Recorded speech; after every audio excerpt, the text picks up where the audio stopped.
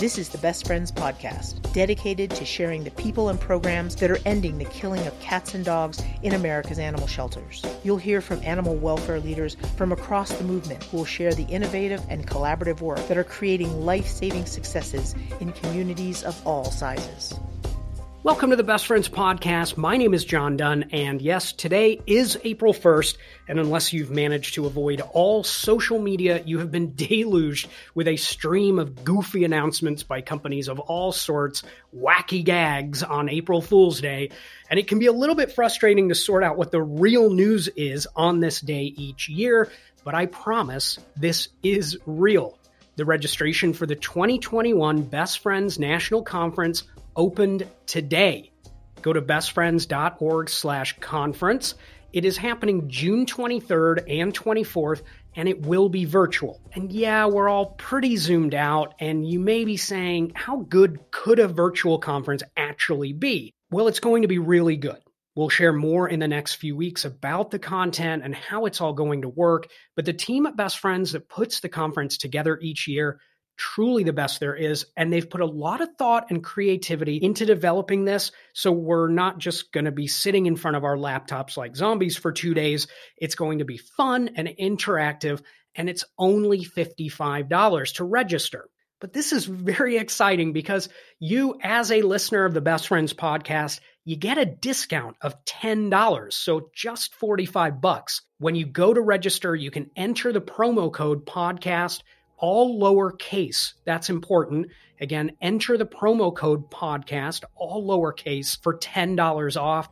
And even if you're not going to be around for those 2 days, if you register, you get access to all the content. So really an incredible deal. So go to bestfriends.org/conference, promo code podcast, all lowercase.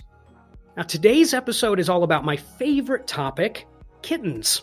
It's springtime, which for many of us in this work, we dread it, right? It's kitten season. But depending on where you live, it's not even a season. This is just another Thursday with lots and lots of tiny mouths to feed. Saving orphan kittens in a shelter environment takes a lot of resources. I mean, if it didn't, there would be more than just a handful of dedicated kitten nurseries around the country. Thankfully, the options aren't so binary where it's full-blown kitten nursery or death. There are some great resources and programs out there. Kitten Lady, of course, Hannah Shaw, she really helped bring neonatal kitten care to the masses over the last 10 years or so. She was our guest on episode 10. You should check that out. But there are programs administered through shelters that are actively engaging the public, everyone working together to save them, which today takes us to Long Beach, California. It is in Los Angeles County, so technically a suburb of LA if you're not too familiar with the geography. Long Beach Animal Care Services serves 500,000 residents, and they are saving those tiny kittens thanks to a partnership with a local rescue organization called Helen Sanders CatPAWS and a willingness from the shelter to try something different because the old way just wasn't working. Through what they call kitten kits, they are arming animal-loving members of the public with the supplies and knowledge they need to successfully foster orphan kittens. Okay, I know that probably sounds like a regular old foster program, and it essentially is, but it's the recruitment of those foster parents that makes this different, and it's an excellent example of community-supported sheltering in action. So if you're an organization that takes in kittens and you're struggling to save them, this is for you. And if you're with a rescue organization, small, large, or anything in between, this is also for you because you can play a crucial role in kitten life-saving in your community. And that goes for those of you who run organizations that are focused on dogs or bunnies or iguanas, whatever. The barrier to entry on this one is pretty low. And while it might feel like mission creep, I can make a pretty good case that saving lives, regardless of species, is the mission. Staycee Dains is the director for Long Beach Animal Care Services, and she walked me through the Kitten Kits program. Staycee, this program, it's simple, it's incredibly cost-effective, and you want to talk about community-supported sheltering. I mean, this is engaging the public in such a meaningful way, right? I mean, it's great and repeatable, I hope people hear this and learn from it and look at implementing it or something like it where they live, because Lord knows we've got a lot of kittens to save, don't we? Oh my gosh, thousands, millions. I think that the real key to any program, no matter what it is, especially when you are working at a municipal shelter, and I'm the animal services director for, a bigger-ish city in California. And we have to remember that we have this power to tell people what to do and how things work. We've done it for years. 20, 30 years ago, 40 years ago, when people brought animals to us, we said, no, we can't, we're going to put down, don't you worry about it. Go away, leave us alone. And that was the strategy. So I think we need to use the same strategy and just give people better answers. So when people come to us and they say, I have kittens, what do I do? We should say, oh yeah, well, here's what you do. You come to the shelter and you pick up a kitten care kit, and we will show you how to use it. And what you'll do is you'll take care of those kittens for a few weeks. And then of course, you'll tell all of your friends and family on your social media platforms that you're doing it. You will have far more people asking you to take those kittens than you actually have kittens. Should you have any left over by the end of 8 weeks, you're very welcome to bring them to the shelter, where we will speedily find them a home. If we just assume that people will listen to us, because they will, we just have to do that because they will. And I'm saying this out of experience. I mean, this is what is happening in all of our shelters, especially here in Southern California, or any shelter that with confidence, right? With just utter confidence says to people, let me tell you how to do this, instead of, sort of hand-wringing and be like, well, gosh, if you could please, if it's not too much, if you wouldn't mind, it'd be really important if you could take care of them, because we don't have any resources. We don't have the staff. We don't have the room. We don't. When we come at it from a position of confidence and knowledge and understanding, and as a guide, people just go, oh, okay. They've done it for years with everything that we've told them to do. You need to license your pet. Oh, okay. You need to put your dog on a leash. Oh, okay. Okay, but hang on though. This isn't a, responsible pet owner deal, licensing leashes or whatever. I own a dog. If I own a dog, I accept those things. But I mean, this isn't that. This is a good Samaritan finding cats, recognizing they need help or believing they need help, coming to you, the shelter, and saying, here, this is what you do. Provide shelter, please. And you're turning it around and saying, well, thanks very much for caring, but we need you to care more, a lot more, for several weeks potentially, right? And they may or may not be cat owners or have any interest in being a cat owner. So I get that comparison on one level, but I mean, neonatal kitten fostering is just not the same. Yeah, I would say that while those situations are certainly different, the position of authority that we can come from is still the same. There's that saying, you miss 100% of the shots you'd never take. So if we are teaching people that the way to handle these issues is to, what you need to do is, round up the animals, take them to the shelter, drop them off there, and then they'll take care of the rest. That's the wrong message to send. So what we need to do is we need to really have clear message about what we're trying to say to people, and we need to give that message with confidence and consistency. So is it that everybody will walk away and take unweaned kittens home with them? No, they certainly won't, but many more of them will than if you never asked them in the first place. And that's the goal, right? The goal is to sort of grow your sphere of influence within the community to help people learn what the appropriate response is.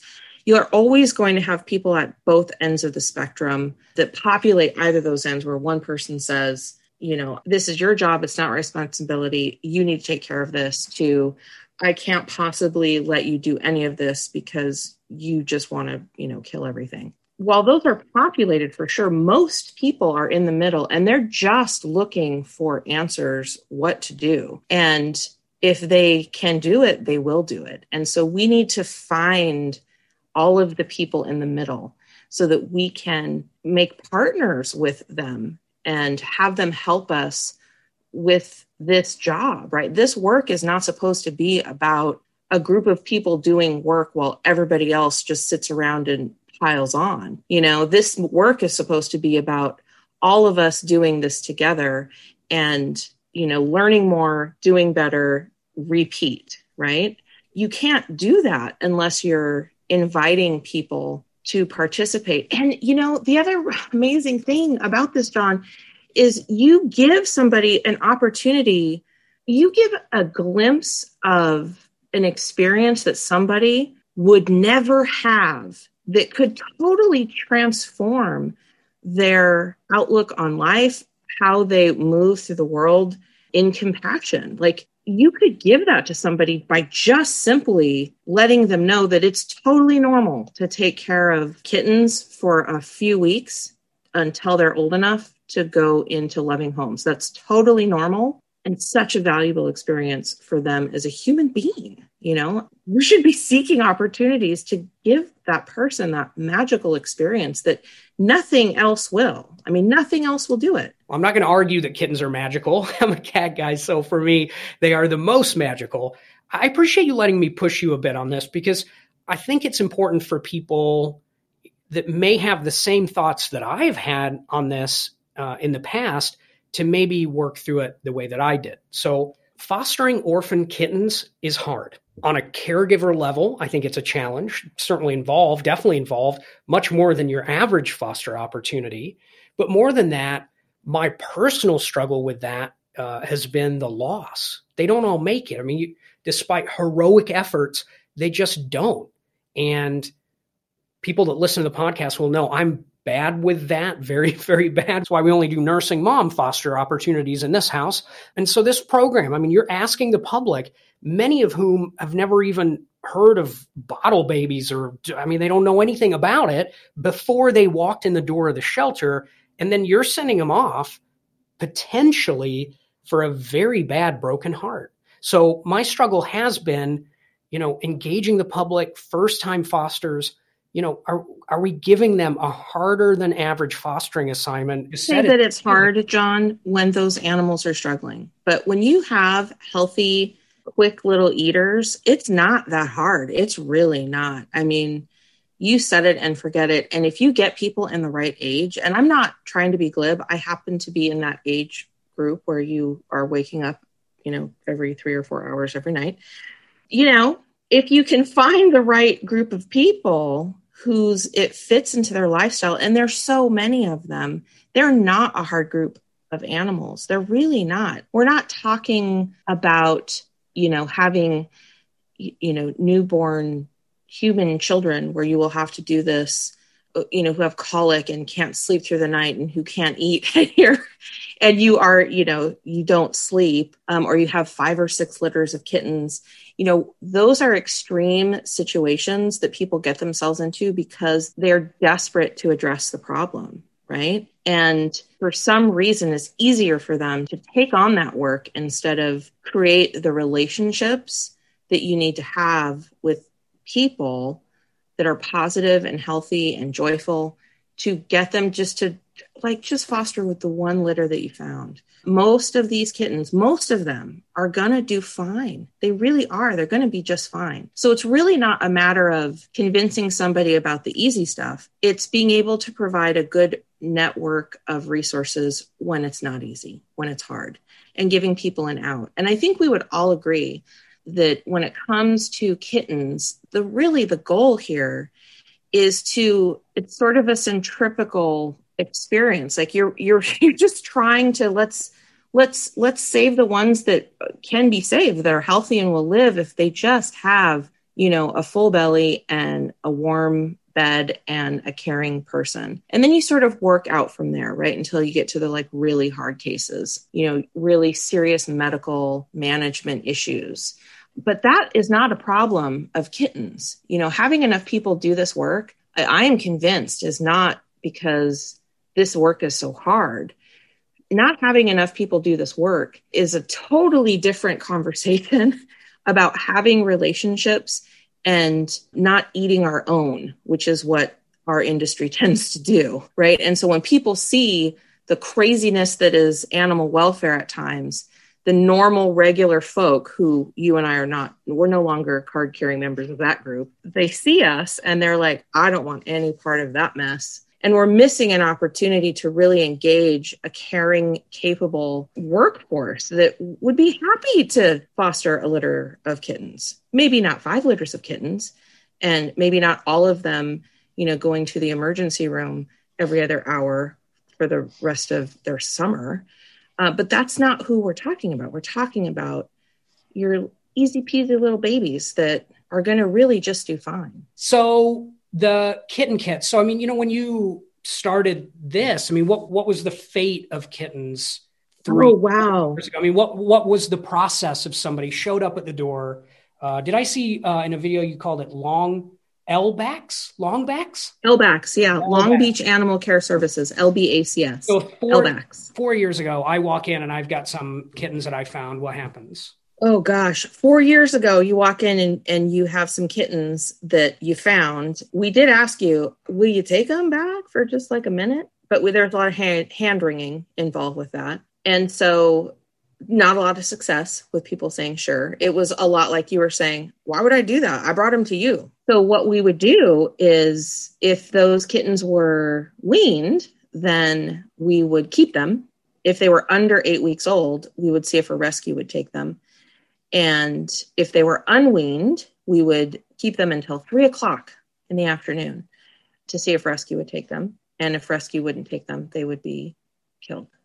What we did not do is we did not attempt to try to feed them or do any sort of stuff. We would we would keep them warm, but we weren't making any extraordinary efforts to support them. And that's not lack of compassion, to be very clear. That's lack of resources. Your kitten season in LA is what, like about a 4-week window? 13 months long. Wait a minute. That can't be right. You're the expert. So, your save rate had to improve. Do you know offhand what it was then? About 4 years ago, our save rate was in the upper 60s. Okay. So, and today you're very close to 98%. 98%. Yeah. In 4 years. Yes. Congratulations. Well, yeah. Now we've got to sustain that. Now let's make that sustainable. Well, you talked to me about the implementation of it because programs like this, this is a big change. And, it's easy for us to have a conversation on a podcast about it or put it on a website for people to understand how to do it. But it's, the devil, I guess, in the details. the actual implementation of it, you got a lot of stakeholders and there's a lot to actually getting something like this and making it happen. So the kitten kits were, and I cannot emphasize enough, when people come to you and they want to help you, you just have to say yes. Like you just can't be like, oh, no, we just can't possibly, but you got to figure it out. Like you just need to, I feel like so much of my job is getting things out of people's way to help animals. Like that's my job, removing barriers and obstacles to life-saving. That's it. And because I know about this work, I should be able to expertly go, that's a barrier, and pluck it up and then make sure that that pathway is clear for whoever is on it, whether it's the shelter staff, whether it's an owner, whether it's a caretaker, whether it's a rescue group, whatever, that the pathway to helping animals in our shelter and in our community is as clear and free and obstacle-free as possible. So when we were approached by Helen Sanders CatPAWS, and they were like, we have these kitten care kits and we really want you to do this. I will tell you, like this was before I got there, the shelter was like, we don't want to do that. We don't want to have to ask people and talk to people and have conversations. Like nobody wanted to do that. They were tired, John. They were real tired. So Helen Sanders CatPAWS says, no, this would be really great. And, people really want it. And the leadership at the time was like, we're going to do this. We got to figure out how to do this. And so they worked really closely with our clerical staff, which are the people that really encounter our customers first, and, talk to them about how do we have these conversations with people. So this is the way they did it. One of the animal care staff He was very, very tall, and he's a big guy, so very sort of imposing. And so whenever they were trying to convince somebody to do something, they would go get him. They'd be like, oh, have LT talk to them. So LT would come out and he'd be like, we have kitten care kits. You should take one home and you should help these cats. Okay, so to be clear, that is not best practice necessarily to send out a gently menacing staff member that makes it hard to say no. Overtly, aggressively.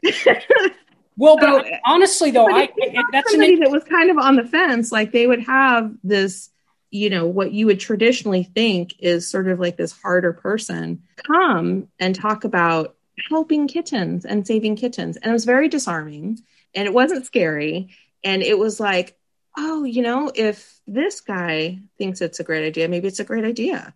But he was so successful, not scaring people, but he was very successful in getting people to take the kittens back. And of course, everybody would always have a free pass. Like if this doesn't work out and it's just not for you, bring them back. But give this a try. So when this organization, Helen Sanders CatPAWS, came to us and said, we will supply you with these kits. You just have to give them to people. That's all you have to do. Just give them to people. They even had information on the inside the kits to call Helen Sanders CatPAWS with questions. And so we were like, we can do this, and it was kind of fun because it gave the person stuff. Like, it's like, this isn't hard. It's just feeding a kitten. That's all this is, like keeping it warm and it's feeding it. It's not rocket science. It's very, very simple stuff, when it's simple, right? When you have a little piglet who really wants to eat, it's not hard. It's really easy.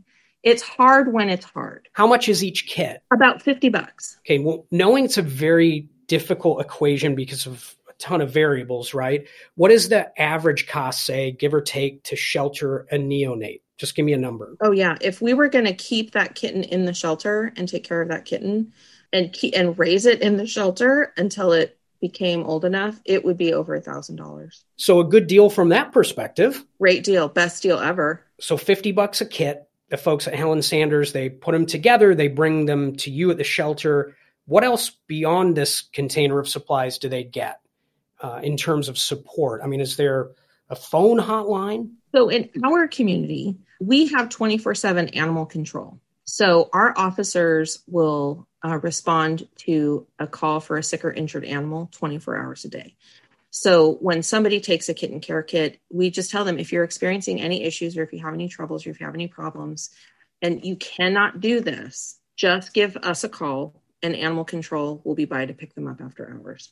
And we never have really had to do that. I think I can remember maybe 1 or 2 times that has happened. But we also don't try to get people to do this. Like when somebody comes in now they call, right? They're like, hey, I have these kittens.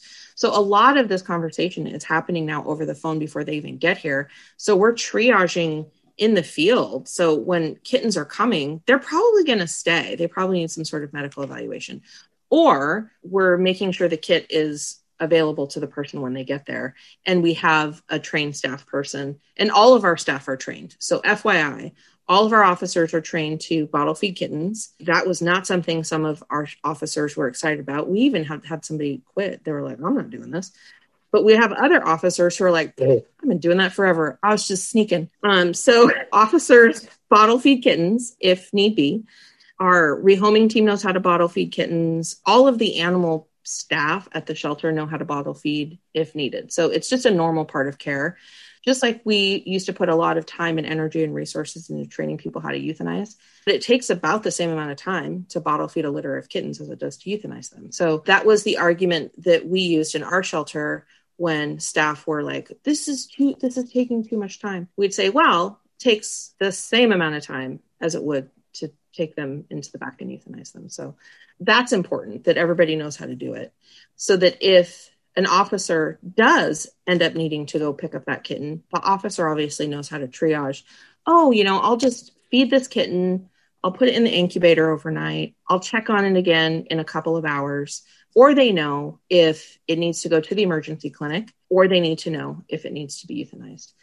Usually for kittens that aren't obviously traumatically injured, they call our veterinarian to go over that with them. They don't just have the authority to make that decision for kittens.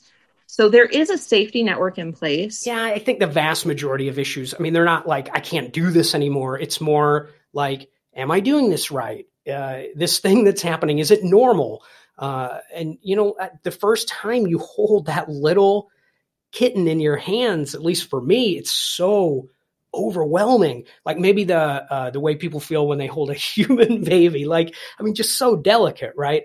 And knowing that we all have access to every piece of knowledge in the history of mankind in our pockets, that's a huge help and resource for people. But sometimes just talking to a live person who's done this before, that's huge. Is that something that's available? Yeah. So there isn't like a human that you call. We just give them resources like anywhere else, right? So Hannah Shaw, the kitten lady, she's a great resource. She knows everything about everything kitten. Maddie's, I haven't seen it in a couple of years, but they had a really great Helping Orphan Kittens series that breaks down the things in like 5 to 7 minute videos that made it really easy. That's what we used as a staffing model to teach staff how to bottle feed kittens who weren't normally had a kitten available to be bottle fed. We also, when they come to pick up the kitten kit, if they haven't ever done it before and they want the hands-on experience of doing it, when they pick up the kitten kit, we ask them to bring the kittens and we have them physically do it themselves. So they'll have somebody, one of our rehoming staff members will be there with them to just sort of guide them so they know what it feels like. But yeah, it's just regular, videos and resources that we give to people. It's not like a human that they would call. Now, that's only because we don't at this very second have a foster coordinator, but we just recruited for one, and I have 22 interviews to do in the next few weeks. And so we will have a foster coordinator who will be able to be called to coach people if it's needed. There's just so much upside across the board to this. I think we're saving more kittens. So for shelter directors who are trying to figure out ways to rally the community and start implementing more community-based solutions, what better one than this? Kittens. Let's save them together, right? Super marketable. It's fundraisable. Not sure that's a word. And the same for rescue organizations. It's a great story for the media. It's very impactful in terms of the contribution to life-saving for really very little in the way of money, right? And work on some level. Even I can put supplies in a container relatively quickly. Absolutely. And when we made our video, when we were like cute kittens, crawling all over the place while the camera's looking at the packet of stuff. This is Stacey with LVAX, and I'm here today to show you a kitten care kit. These were given to us by Helen Sanders CatPAWS so that you can help take care of orphan kittens. The first thing that you think you're going to want to do is bring kittens to us, but you don't. We want you to take care of kittens that you find. So let me show you what's a kitten care pack. We have a bottle or a can of KMR. And we'll have a link to that on the podcast website as well, bestfriends.org/podcast, so you can watch it. Fostering kittens, it's not an unpopular task, but that's for the 7-week, 8-week-old kittens. A colleague and I were talking about this, and there really is a huge need to push people, those folks, if you've done 6 litters of 8-week-olds, amazing, thank you. But can you do more? And I don't know that we're always pushing people and asking people to do that, but what's the worst that can happen, right? A no. No's hurt. As someone who was, I would say, not very popular on the dating scene as a younger man, I can tell you that no's do sting, but you just keep on going. Yeah, you do. You just keep asking, and that really matters. I can remember when I first started, I'm fairly new. I've just finished my 2nd year here, and one of them was COVID. So I feel like I've been here forever, and I also feel like I just got here. But that's something that I've heard consistently from the community is, thank you so much for asking for help. And I was like, do people not ask for help? Is that a thing? Because I will come to you with my hand out every day, all day long, saying what we need help with.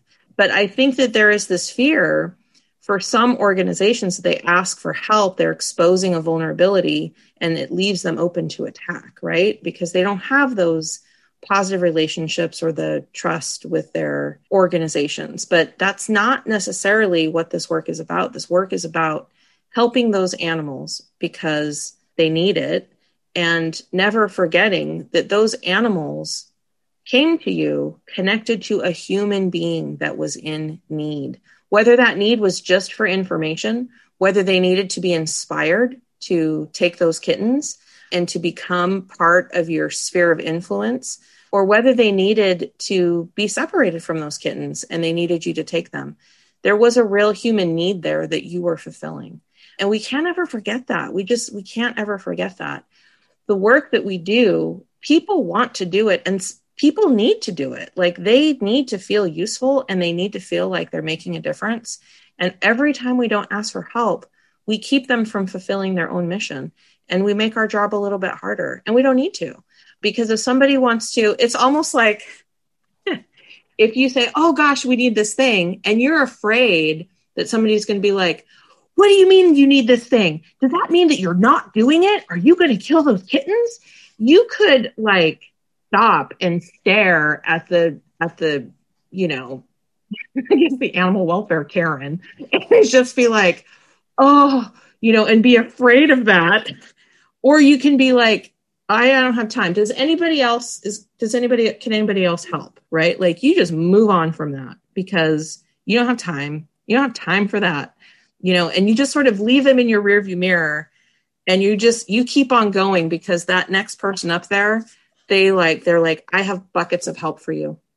And all the time you spend with that one over there, you know, telling you about how dare you ask for this? How could you not possibly be doing this already? Because we're not, but we're gonna. Goodbye. On you go. You know, get to where you're trying to go. Don't let people derail you. Don't let them stop you. Come from that place of yes. It's okay to be afraid. Feel the fear and do it anyway. And you don't have time for the pain. So you got to keep doing the work that is helping people.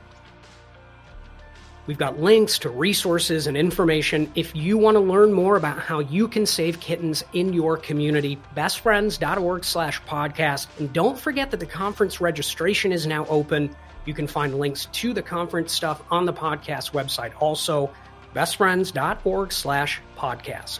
The producers, Tawny Hammond, Amy Charlton, Bethany Hines, and Mark Peralta. My name is John Dunn, and this is the Best Friends Podcast.